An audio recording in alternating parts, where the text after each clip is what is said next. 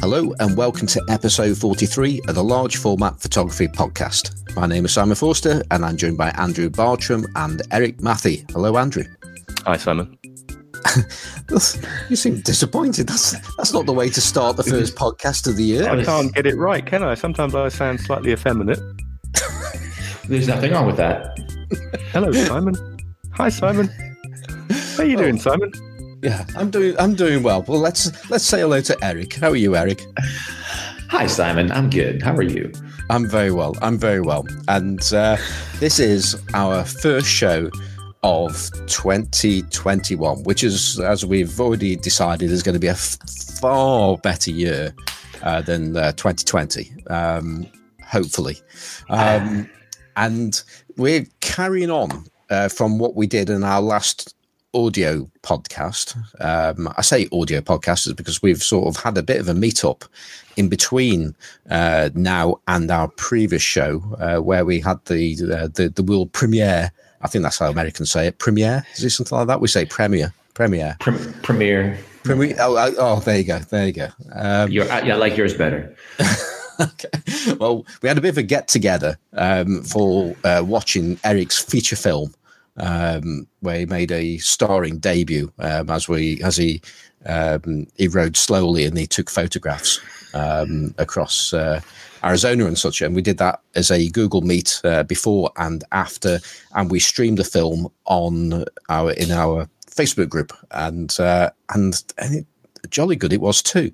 And I think it was a good experience for everybody that could make it. Sorry for those people that could not watch it because they don't wish to have anything to do with the evils of Facebook. Completely understand, and perhaps Eric, totally. You might want to do a quick explanation why we had to do it that way. Well, yeah, I mean, a little bit of echo there, Simon, but yeah, I mean, we sort of had because Adobe owns the movie, I can't really, and it's not in distribution anywhere, I can't really show it anywhere without A, their permission, and B, someplace where it could possibly be pirated or copied or whatever. So for better or worse, the Facebook Large Format Photography Podcast group kind of allowed us to show it in a walled garden where we could control who saw it and not allow any repeats or anything like that. So there were a couple comments on the 35 mmC article that I wrote about it, and one in particular was pretty caustic, and it's totally fair. Like, Facebook and social media is pretty bad in a lot of ways, but my counter to that is that it's also good in some ways. Like, our little community wouldn't exist or wouldn't have happened without Facebook. I wouldn't have met you guys without Facebook, or been introduced to all sorts of people around the world without it. So it's really a question for us, like, going into 2021, how do we deal with the crappy parts of social media, and how do we maximize the good parts of social media? So I just answered the question and went 20 steps further. Sorry about that. No, not at all. I just felt that we probably did need to just touch upon that.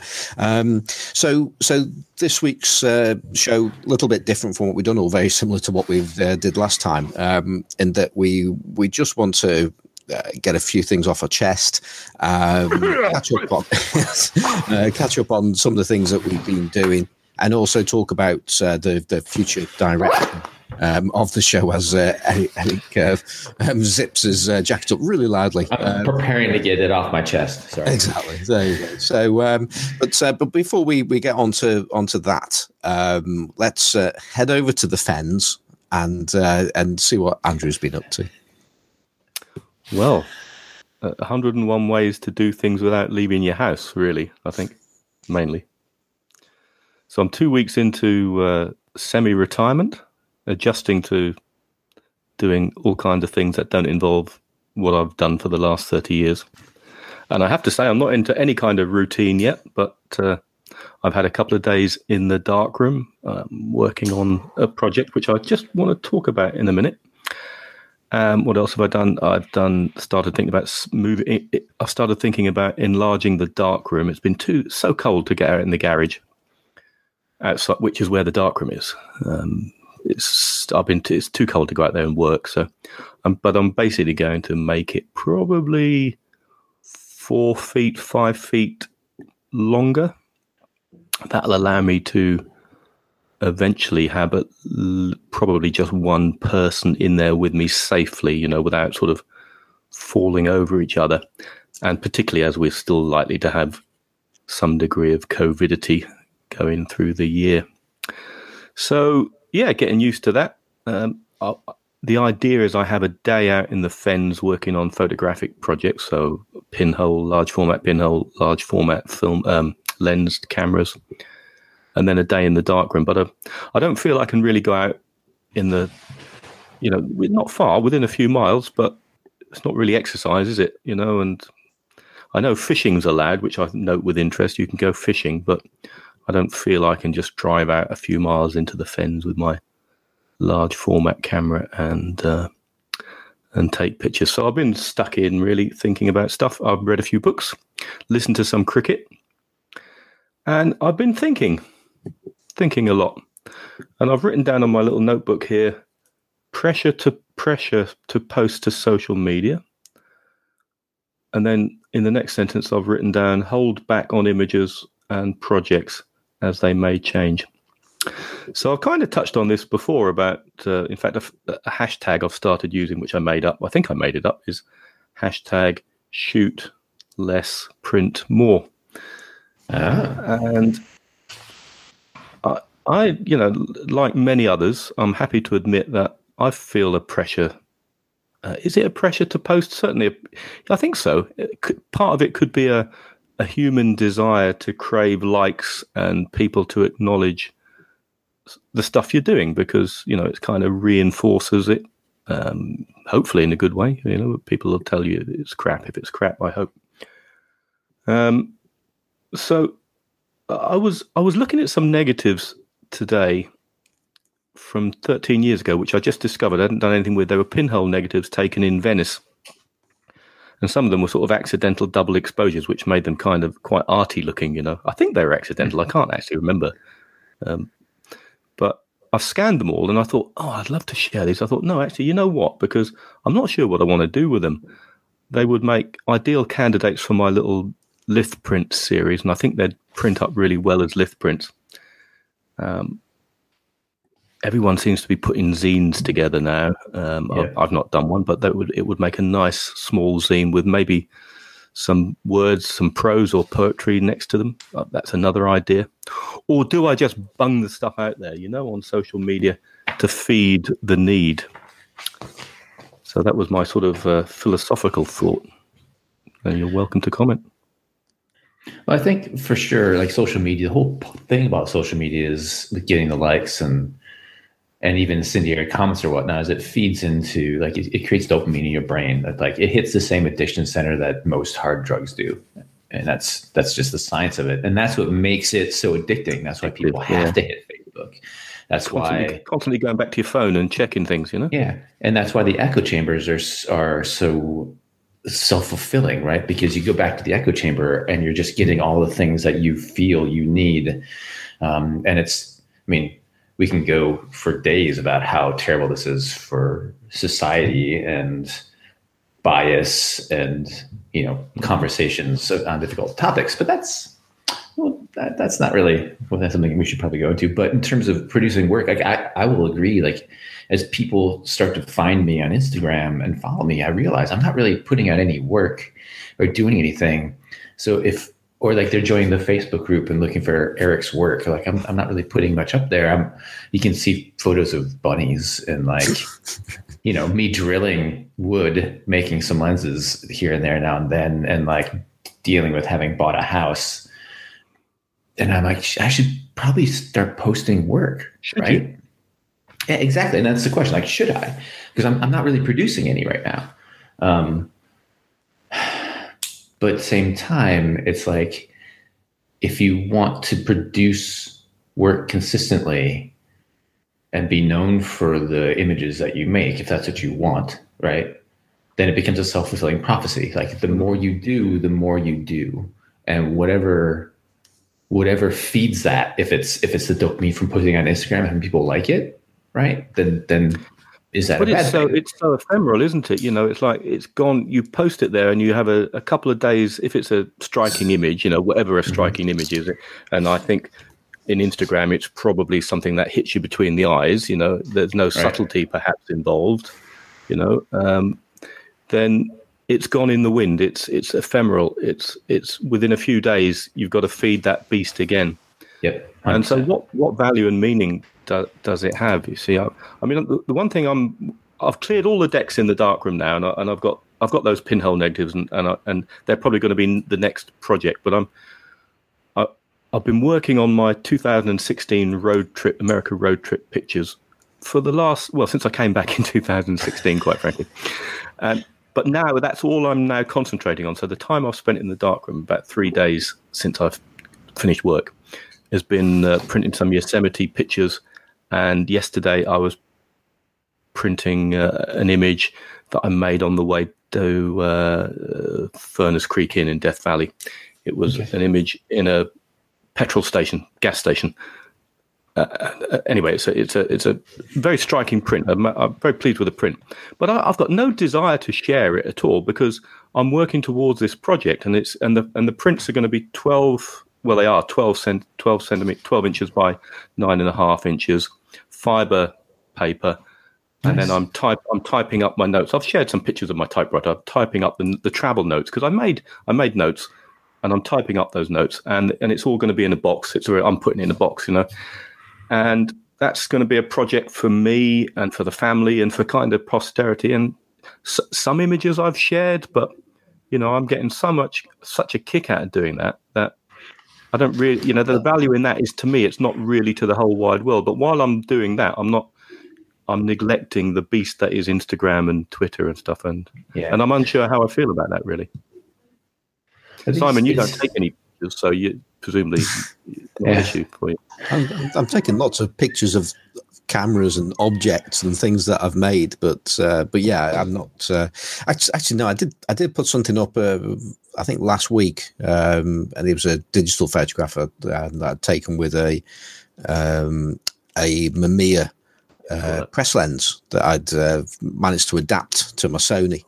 And it was a case of, I was just looking at it. I'm thinking, I've not taken a proper photograph of anything for ages, and it's cold out there, and the light seems to be okay, a little bit harsh, but surely there's something in the garden with the frost on it that's got to be worth taking a photograph of.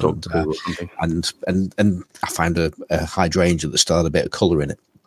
So yeah, that was like one of the first photographs of something that I've taken for ages. But I've even got photographs that I've got negatives that I've not scanned yet of a trip that I enjoyed, and I've shared one photograph of it some time ago. It's the photograph that's got the wet twig in it, in a waterfall, and I really like that photo. And I used wet twig picture I've ever seen.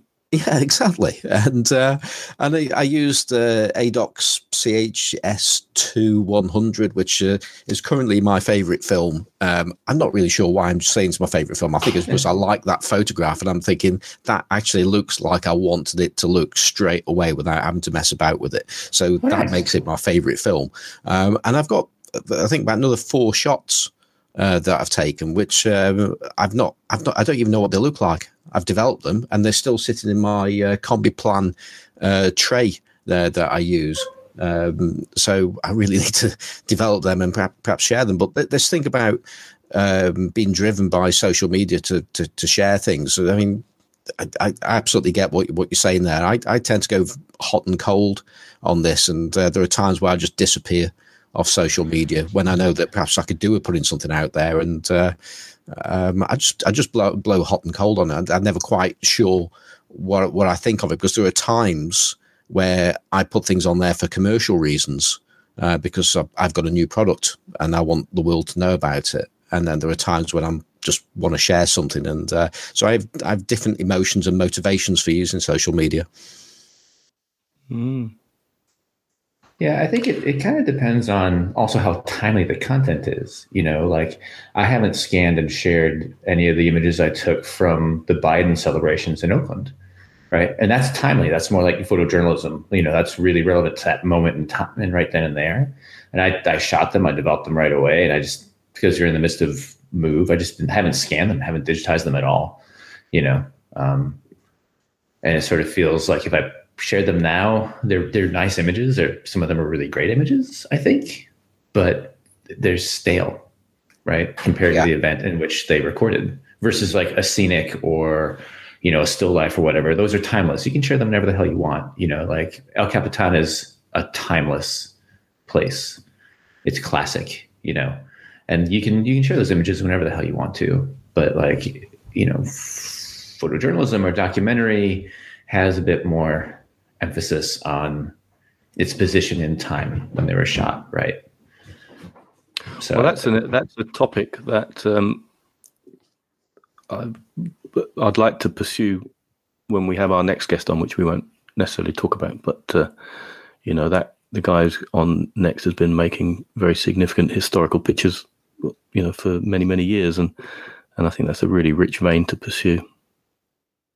But unless you've seen one or two posts on Facebook, you won't know who we're talking about. Can I just also say one quick thing, Simon? Mm-hmm. It's large format related. My 90mm Fuji lens, which I'm holding here in bits, there's a bit of it, has a Seiko shutter. I don't know if they're prone for problems, and I don't know what I did to it, but it now won't cock. It just won't cock. It's stuck in the closed position. Sounds like you've broken it. Do you think so? That's Is that a technical term? Yeah. I messaged Lyndon of Londinium Cameras, and he says, well, I'll fix loads of Seiko shutters. He says it depends what's wrong with it. It might be broken. There you go. Anyway, it's not a lot of use to me as it is.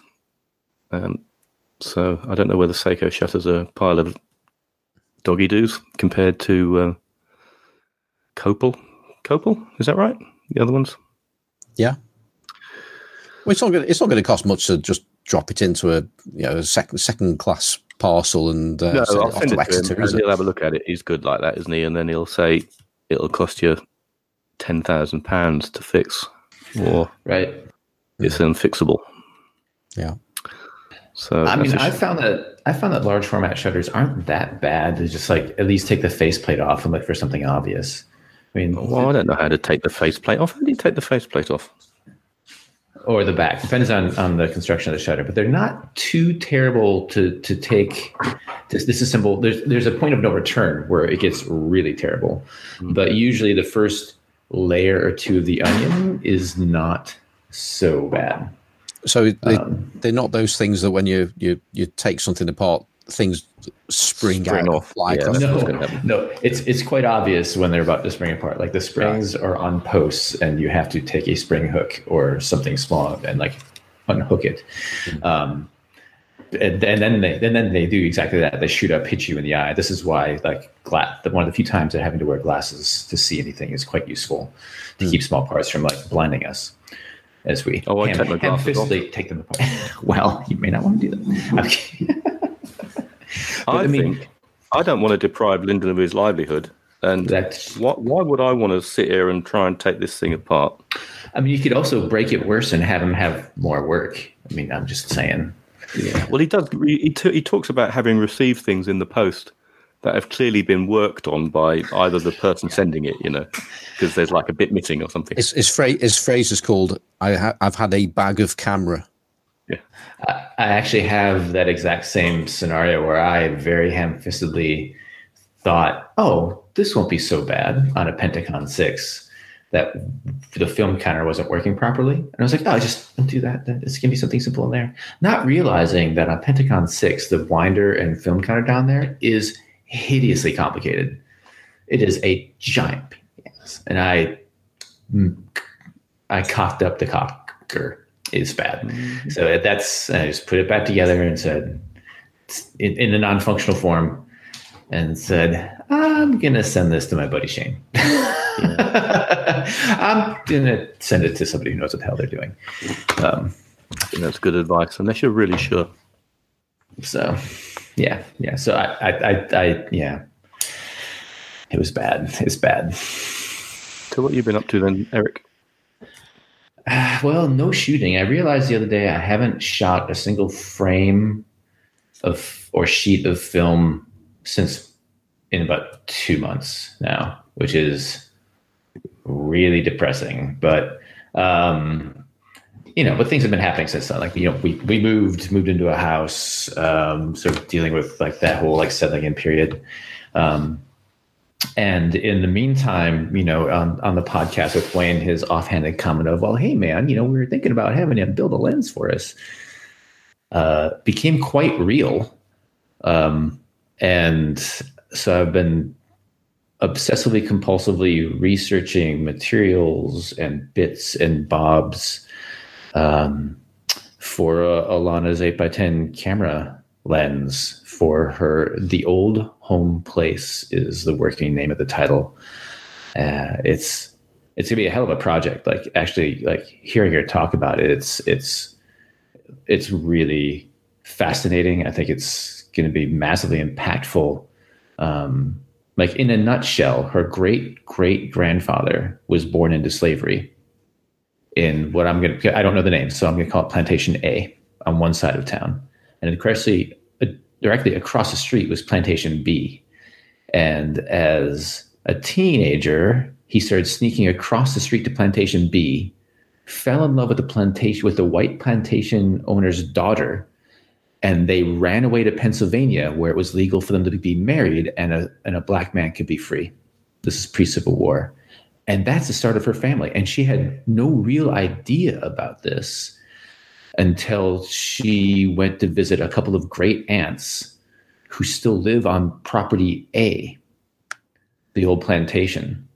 And so, like, her family background has one half of the family owned slaves and the other half of the family were slaves, which is just a mind-boggling thing to like process and sort of have to deal with. And that's where the project stems from. So yeah, a light project. So she's going to go down there and record oral histories and take portraits and take photos of the cabins that are still standing. And the camera itself is either going to be made from or decorated with iron and wood from those slave cabins from that plantation. So I've been, the last 2 weeks in particular, I've actually been working on building the lens, cutting the lens barrels out of wood and doing design. And I got a drill press, which I'm very excited about because I can actually... I saw that. Yeah, but you can see it's very impressive. Yeah, I can actually do good cuts instead of doing it by hand, which is just a giant pain in the butt. I'm not a podcaster now. I didn't swear. I'm impressed with myself. You didn't have to bleep me. But yeah, it allows me to cut a fairly exact holes, which is especially for lens barrels, and like 56 millimeter elements and that sort of thing is really, really useful. And I can do the work in like a tenth the time that I would have taken with a hand drill.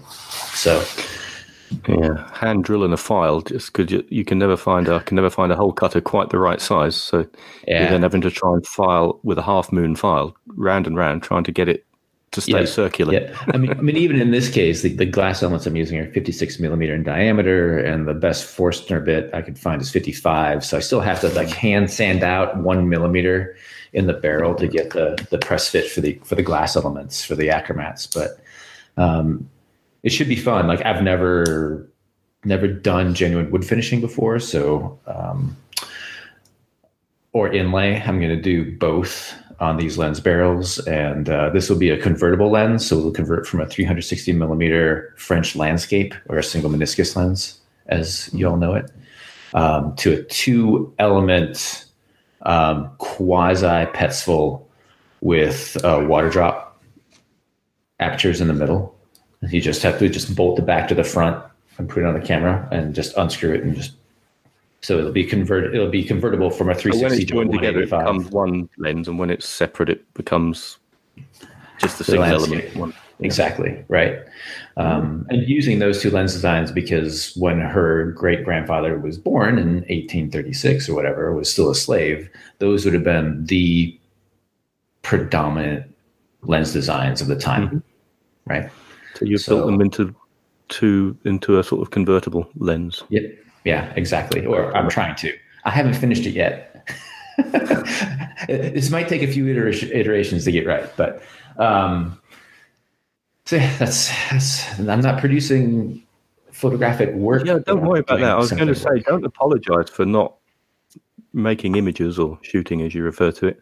Don't apologize for that, because sometimes time away, you're focusing on your friend's project, and that's just so worthwhile, isn't it? Yeah, I can't wait to have her, like, maybe 6 months or 9 months down the line, when she's got some images produced and the 8x10 camera under her belt a bit. It'd be really interesting to have her on, I think, because she'll have gone from nothing to an 8x10, and that's a big jump. That's like the deep end of the pool, and on a project that's pretty monumental and important, sort of blurs the lines between portrait and landscape and documentary. Yeah. So, Simon.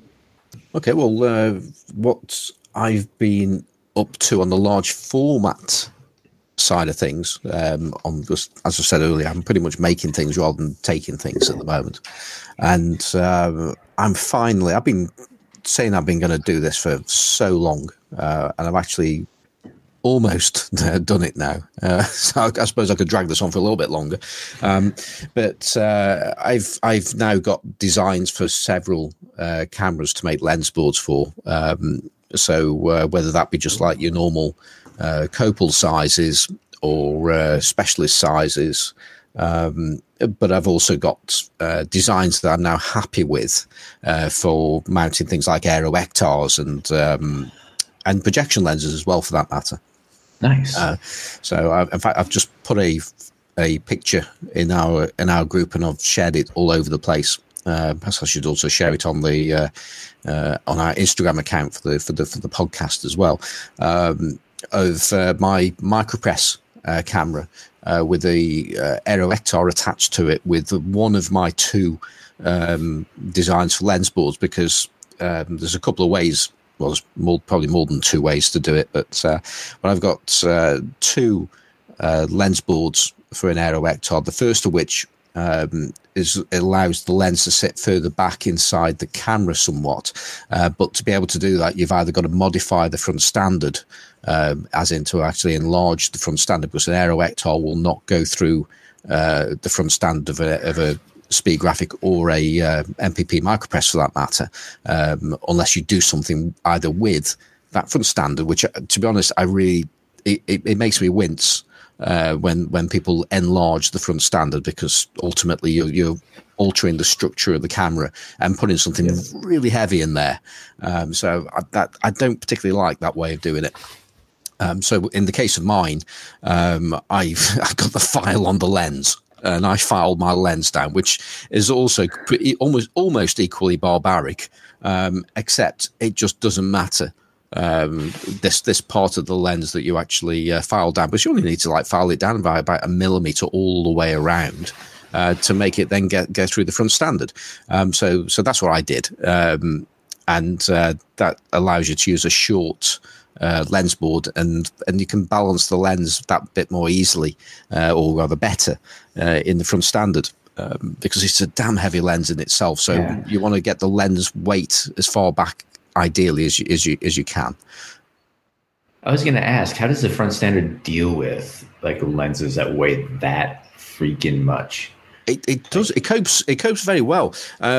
And well, certainly it copes pretty easily with if you can actually sit the lens further back, because you've got a balance point to fulcrum, haven't you? And you're sitting it further back, which is obviously going to be better. But I've also got another lens board, which, if you haven't adapted the front standard and you don't wish to adapt the lens by filing it down, then the only way to actually make it work, therefore, is to have the whole of the lens sitting forward at the front standard. And you'll see in the photograph that lens board is like 3 times the depth of the short one, because it's got to support all of the weight sticking out of the front of the front standard. And to be fair, it can do it. The standard is whether it be on an MPP or whether it be on a speed graphic, it's man enough to do it. That's not the best way to put it there. It's strong enough to do it without. Well, the thing is, that's one of the things about a speed graphic is that it doesn't actually have front tilt as in going forward, does it? It has rear tilt, rather it tilts backwards. So actually, any kind of extra weight you can actually compensate with it quite easily with that camera, because if it is leaning forward, you just tilt it backwards and you can get it level again. So it does it. There's a fair bit of strain that's going to be put in certain parts of the lens board. Which I've been testing these lens boards, and so far I've not managed to break one in that particular place where the stress is.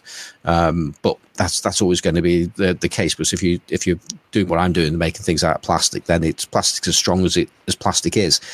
So the gold standard way to do this is doing something with some kind of metal board, but ultimately you're looking at 3 times the cost. So this is a good way to give it a go, and if you like it, then carry on using it, and if it breaks, it breaks. But if it doesn't, then or alternatively, you can go on and use something that's made out of metal, and because my method uses a friction fit as well, which is, I know some people probably won't like that one, but it's absolutely strong enough to hold the weight of the lens in place. In fact, you could pick the whole camera up and shake it around from the lens. The grip is that strong. So yes, Simon, that's the one. Simon, I'm looking at the photograph of the micro press with the red bellows. Yes. Is this the camera you tried to sell me a couple of times?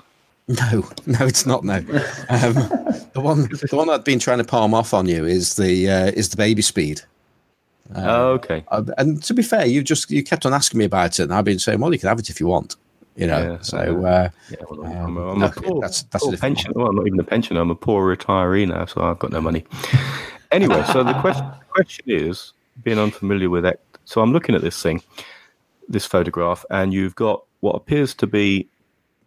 You've got the actual lens adapter in front of the camera, haven't you? And then you've got another one with the lens mounted on the camera. So that thing on the floor which says Forster UK, that's the actual adapter, isn't it? That fits in the front standard. One of the 2 adapters, yeah. Okay. So that would be the long adapter, I think you're looking on there. Right. So because of what you were saying about the hole in the standard, presumably this Aeroectar lens doesn't have a very long barrel, then it just fits inside this adapter and sits in front of the lens board. Is that right? With that long adapter, which is the one that's sitting on the table, the back of the rear element is almost level with the rear of the adapter, whereas the short one, the rear element protrudes back and therefore goes into the camera. And you can only do that if you file your lens down or make some other adjustment to the... Exactly. Right. Okay. Yeah. So the one in your photograph is this where you filed the lens down and it's poking into the camera a bit? Correct. Yeah, but it's not sticking out in front of the camera as much. And the other thing that's there as well is I've made a hood cap, not a lens cap, it's a hood cap, because it's got like a little bayonet fitting, effectively a bayonet fitting on the hood. And the idea behind that is I've tried to make it so you can, if you don't have a focal plane shutter on your camera and you want to use an Aeroectar with some slow film or paper, or you want to do long exposures, you can use that cap as a shutter. So I've done it in such a way that you can almost like throw it on and take it off without causing any shake to the camera. So very good. So that works pretty well. By the way, ladies and gentlemen, here on the Large Format Photography Podcast, we do not actually advocate that you pick your camera up by the lens and shake it around to see whether or not it stays on. Just saying. It's a bit like that advert from I think it was, not sure it was the 1980s. I don't know if you had it in the US or not, where they use some wallpaper wallpaper paste and pasted a guy to a wall, and then picked him up and took him around on a helicopter, just proving just how strong the wallpaper paste was. I thought it was super glue. Like super glued his helmet to a girder and like lifted the girder up or something. That'd be a different. You don't want to be super gluing anyone's helmet to a girder, I tell you. Yes, and on that note, I think that's a good time to move this conversation on very, very quickly. Segue. Exactly, and this we touched upon this last time, and the show has evolved since we started, and is continuing to evolve. And one of the big changes that we made a good while ago was with the formatters, where we had a barroom chat with our guest, and we didn't do formal introductions until much further on. And I think in the early days that was probably a little bit clunky, actually. I don't think we did that quite as well as we could have done. And then eventually I think it sort of started to work. And those conversations that we actually had in that section, sometimes they were actually the best part of the whole podcast. So it's something that I don't particularly want to see the back of, but now that we have Eric here with us on a weekly basis, having that, well, effectively a four-way chat, so the three hosts and the guest having the barroom chat before we actually get around to actually starting to talk to our guest about their work, I think that's just going to take up way too much time. And as we've experienced with Eric on the first time, sometimes we never even get past that. That's, I say, that's not necessarily a bad thing. So we've decided, we need to change things around a little bit, because that doing the show in that way, it's just not going to work. And we're still working our way through how we're going to do that. But I think that it does mean that we are going to change things up and jig things around a little bit. And it could be that we may actually do guest shows, and we may do more shows similar in nature to what we're having at the moment. So that we can devote more time to the guest, but we still want to be able to do things like emails, and sometimes we just want to get things off our chest, and it's not always appropriate to do that with a guest. So that's sort of where we're going. So Andrew, have you got any thoughts on that? Yeah, I'm with you on the four-way bar chat, even three of us, and I'm guilty for making it stretch really overly long because I do ramble on. It can distract from the guest. I think it was getting better because the guest was chiming in and we were bringing the guest in, and it was becoming a good conversation. But it wasn't what we were there to do. We were there to talk about the guest's work. We were there to talk about the guest's ideas and techniques and stuff, but mainly ideas. So you're right. It does kind of detract, I think, from the body of the podcast. I'd still like to be able to do those things in this kind of format like we're doing now, when we've got things to put out there, that hopefully people find interesting or entertaining, or both. So that's that. The other observation I'd make is, in terms of the sort of shows that we put out,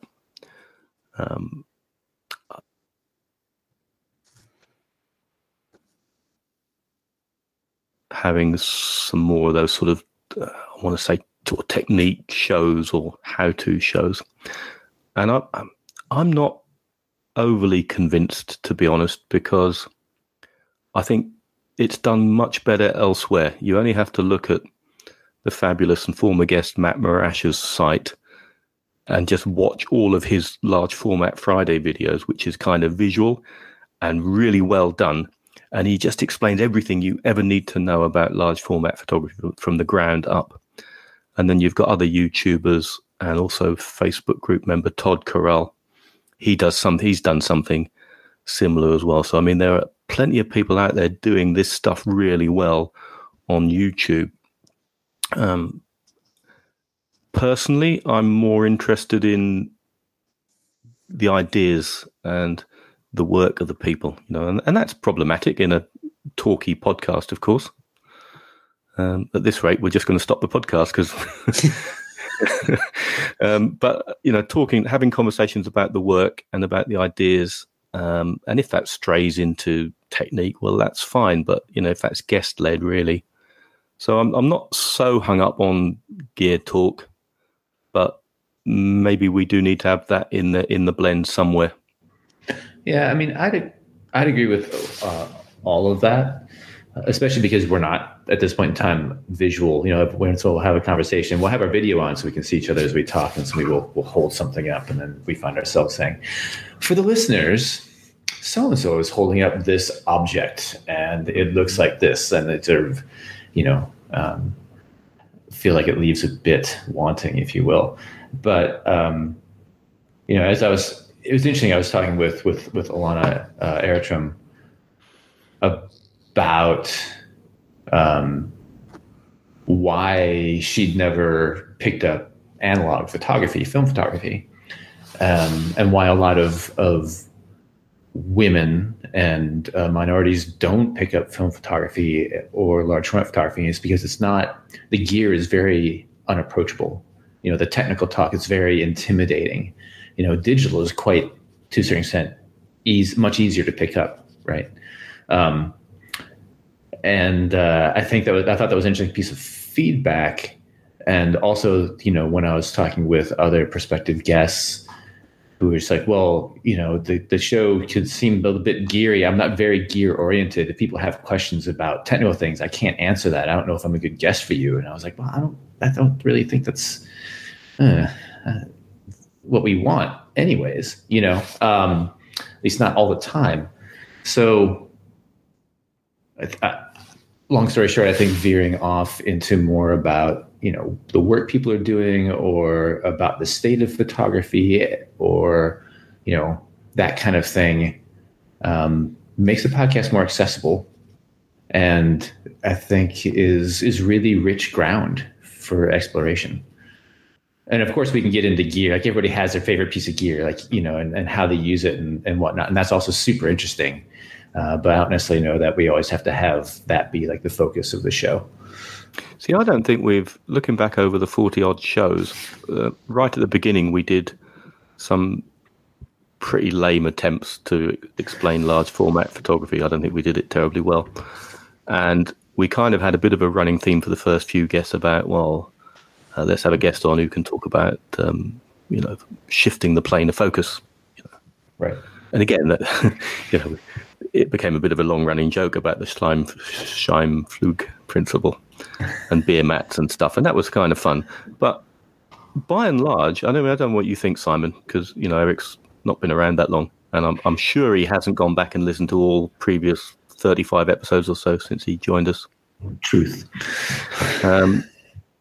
My impression is that we've not been that focused on kind of gear, really. Probably more so in our chat at the beginning than we are with the guest. But what's your... Mm-hmm. Unless I've just blanked it all out. Yeah, no, there's a few things in there. I mean, certainly the way that the podcast was originally set up, I don't know if I'm repeating myself on this one. It was largely the case of I hadn't got a clue what I was talking about, and I wanted to learn stuff, and you knew everything, and which proved to be untrue. Fortunately, we've had lots of guests on since then that have taught me everything, and now I'm a true expert and master in all things large format photography, and don't really need to learn anymore. But it's yeah. So really, the format of those shows changed because I wasn't asking as many stupid questions as I was. But as a counter argument, if you like, about process specific shows and things like that, I think there's definitely a place there, and I think it's a tough one. I mean, we have guests on that specialize in certain processes, like we did with Jim Fitzgerald and carbon printing. So I think there's always going to be room for that kind of show when there is a master of a certain genre, and we all wish to learn. And I think there are times where we can learn things about subjects that we actually think we know about, because different people approach their art in different ways, and we can always keep on learning. So I think there was in fact we'll say we used to try and have, if you like, 2 art shows and to 1 gear show. That was sort of how we actually planned the podcast, and we've moved away a little bit from that. And I think that, and we'll continue to put more genres in there, other areas of photography which are connected with large format, but are not necessarily all about large format. But there are areas that we can bring large format interest into. So that's going to happen. And the other thing that we definitely wish to do is, and we've talked about this a few times, and we're especially in the Facebook group, and that's diversity. And that's not diversity for the sake of diversity. It's more of a case of challenging ourselves not to look to people like us about the things that we do, because whether that be just from a case of just getting grey, balding, middle-aged white men with hats. But it's also getting, we've had female guests on the show. We wish to have people of colour, people that are not native English speakers, and we've had a few people that tick some of those boxes, and those shows have all been excellent. And I think that we need to continue to try hard. But as I say, it's not a tick box exercise. It's not because we're attempting to do that. It's a case of we want to learn from different people. And I know, Eric, you've got some pretty strong views on that. I do. But also I think it's oh man, there's a lot to unpack there, and we don't have that much time to unpack it. But I think overall, large format photography definitely suffers from a lack of diversity, again, because it's, especially now, it's a sort of a luxury, right? Like, who can afford to play with a 4x5 or an 8x10, and also have the time to learn the technical things? It's an intimidating medium, and an expensive one to a certain extent, or at least it feels expensive. I got into it very cheap because it's the only way I could afford to do it. But for most folks, you look at the price of sheet film, and you look at the price of the cameras and the lenses, and it's expensive. It's intimidating. And I think that the large format sort of scene, in terms of the work that's done and the community, while vibrant and amazing, suffers a little bit from that lack of other folks able to get in. So on that hand, like, I would love to be able to foster as much of that, like getting more people into large format photography. It's amazing. Like, why would we not make it more accessible and bring more people in? Like, it can only get better from that. And also, in terms of people who do it already that we're not aware of, I think it expands our knowledge. It expands, how we see the medium. It expands on how we see the world.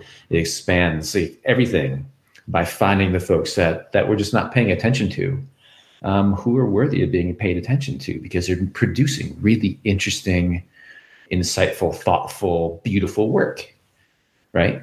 But we just don't know about them because we just haven't looked. And it takes an effort to look. When I reach out to people who do pay attention to that sort of stuff, and I say, hey, I would love to talk to people outside of this group that we have. And I get a list of like, okay, here's like 6 women, 3 of them are women of color.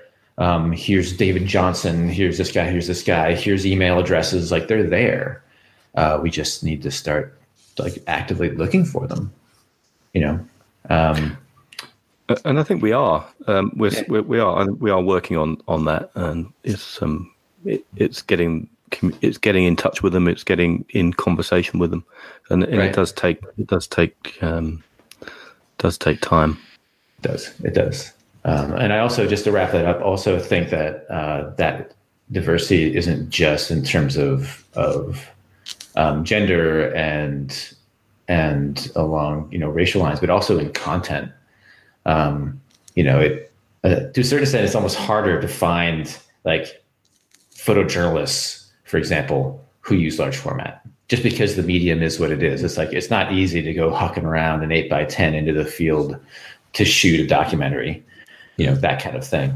But to expand the palette of what we show, and the range of what we show. I mean, there's nothing wrong. I think somebody in our Facebook group posted, like they like a fog shrouded fog shrouded scenic photograph as much as the next person does, but it's really refreshing to see content of type B. Yeah. And that's almost a greater challenge. Like, I'm looking really hard, because I've got a photojournalism background, to find photojournalists who use large format, besides David Burnett. David, if you're listening, hello, we'd love to talk to you. Besides David, like there's not a lot of high profile people to be found, Well, why would there be? I mean, come on. I mean, it's like the tool for the job, isn't it? It's absolutely. And what you can get paid for, these days, is it? Yeah, sorry, and what you can get paid for, right? Like, if you're a working photojournalist, you got to get paid. Digital gets you paid. The turnaround's fast. It's easy. You get paid. Makes total sense. You have to find somebody who's a lunatic like me, or who has the pull and the talent to get paid regardless, like David Burnett, right? So yeah, I would like to see if we can get, and I think we are going to get, especially with the next podcast, just different types of content as well, which I'm very excited about, by the way. I'm very excited about the next one. Oh, mine. Now I've done some research. Yeah. So it's going to be good. Plenty of exciting things to come. And I'm just wondering, before we start to wind things down a little bit, are there any other things that you want to get off your chest? I'm going to do shout outs in a minute. You mean like issues with you or anything? Find your damn video camera cord. Yes, I will do one day. When I've tied up. I swear, I'm going to buy you one. I'm going to order it. It's going to get shipped. Just promise not to lose it. Yeah. Love you, but Okay. Well, let me. I've got a shout out, which is something that's it's hot news. It was a day ago in the large format photography podcast Facebook group, and that was a post by Mike Walker of Walker Cameras, and he is contacted Snyder with a view to get hold of some center filters for the 72, 90mm and 150mm XL lenses, and he's arranged that he can get these made as a batch, but he needs 10 people to order them. So if you're interested in getting a brand new center filter for a Snyder 72, 90 or 150 XL lens, I don't know if I noticed it doesn't say the 47 in there. But either way, if you get hold of Mike Walker, and he's got a website, if you type in Mike Walker Cameras, I'm sure you'll get his email address from there, and you can get in touch, or just go onto the Facebook group and find him in there and find the post from yesterday. What's the date today? Just to help with that. 14th yesterday. Yeah, so that was on the 14th that post appeared in the large format photography. He did give a warning that I don't think he actually used the term reassuringly expensive, but that's what they are. Anything that advertises something and doesn't put a price on, immediately I shy away from. Yeah. So if you want a new one of those and you can afford one, then get in touch with Mike Walker, and hopefully they'll have enough people that want to do that. They can order 10 of them to make it happen. I'd like to get Mike on the show. Really, I've been trying to get him to come on to the Lensless podcast, because he makes some great lensless cameras, and I don't know why he won't. Really, I've chatted with him off air, on telephone, and he's a good guy, but Come on, Mike, if you're listening, I think come on. You can be one of our token gear guests. Come talk to us, Mike. Okay, so that's my shout out. Andrew, have you got one or two? No, don't think so. Okay, Eric. Let's see. Do I have any shout outs? Well, I mean, I shout out to everybody who came to the movie showing on the 2nd. It was a lot of fun. Shout out to Hamish for helping for posting the article. Hamish. Who's Hamish? Hamish. Sorry. Bollocks to both of you. Who's Hamish? Hamish, is that how it's spelled? Yeah, or you can drop the H and call him just Amish. Amish. He makes furniture as well. Yeah, that's right. Yeah. Oh, well, that fine gentleman for posting that the article that I wrote on the Butterfield trip, and again for everybody coming out, it was a really fun time. I really enjoyed it, and I hope they enjoyed it as well. And then last but not least, to Alana Airtrim for trusting me to build this lens for her really monumental project. It's giving me something to do in lockdown to keep my sanity and also feel like I'm contributing to something good. So thank you, Alana, for that. Okay, well, let's just say thank you to those people that have donated to us via coffee.com since the last time we were here, and that will be Johnny Brown, will be the first person who actually donated on the day that we've actually recorded the last show, saying, "Hi guys, love the show and wanted to say thanks for what you do. Sending you a few cups from Venice Beach, California. Have a great holiday and stay safe, everyone." Was there more? Best regards, Johnny Brown. So thank you very, very much, Johnny. Thank you, Johnny. And we also have Billy Sanford, who says, "Cheers, have a round on me." Thank you very much, Billy. And Calais Mether, maybe. But she says, "Thank you. Always great discussions," and I do. So yeah, thank you very much. And we do have emails, which we still haven't got round to reading. We haven't got a huge amount, but there are emails that do need to be read out. So we'll get round to those at some point. So that's it. So Eric, how can people keep up with the kind of things that you do outside of this show? Andrew? Huh? Hey? Who's asking you? Who's first? Oh, me? Yeah, that was the only Eric amongst them. It was the Eric bit that sort of should have given it away. I missed it. I'm mixing it up. Okay. What's going on? Just Instagram, Eric H. Matthew on Instagram. You'll see the lens build, the lens build in progress, and random photos of frustrations and stuff around the house, and bunnies, always bunnies. Yeah, I might just start to mix this bit up, just in the same way as Andrew tries to put me off by saying hello to me every week. So I'll just keep the two of you on your toes. So, and Andrew, how about yourself? How can people keep up with things you're up to? I'm mostly Warboys Snapper on most media. If not, I sometimes go by my name, which is Andrew Bartram. And you can find me every couple of weeks now. We've started putting out shows on the Lensless podcast. We're just finished show 100, where interestingly, we probably get, I haven't done the math or the maths, as we say over here. We probably get at least 50% female guests, and with no trouble at all finding female people, ladies, using pinhole photography, and I don't know why that is. I could have a white middle-aged male view on it, but I won't. But that's kind of interesting. So you can find me hanging out in the Facebook group for the Lensless podcast, and on our own super duper Facebook group.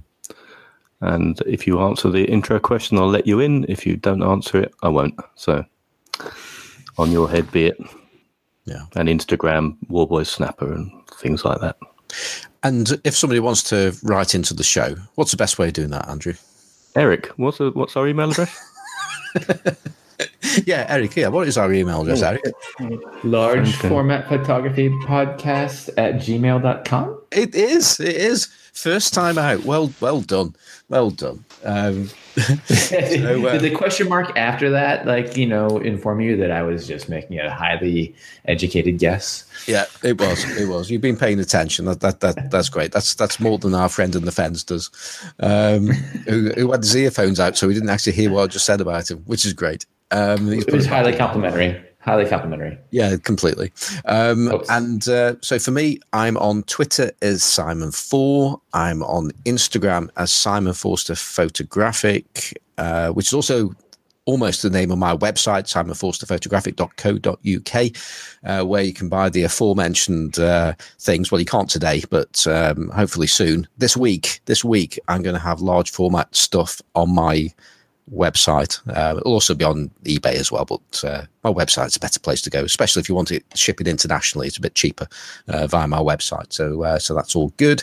And on Instagram, we do have an Instagram account. It's the name of this podcast. And not a huge amount goes on there. So we've got 1,000 followers now, which is incredible. We really should do more with that Instagram account. But seeing that I seem to be in charge of it, I wouldn't hold anybody's breath on that one. But thank you very much to those people that are following us on Instagram. It's very good of you. Our music, our wonderful music that everybody loves without any exceptions, is by Kevin McLeod of Incompetech.com, and it's called Two Finger Johnny, and it's playing right now. And that's it. So we're going to be back. We might be back next week, although he might be in 2 weeks. We'll see. We've got to work this one out, because we're going to be chatting to our next guest very soon.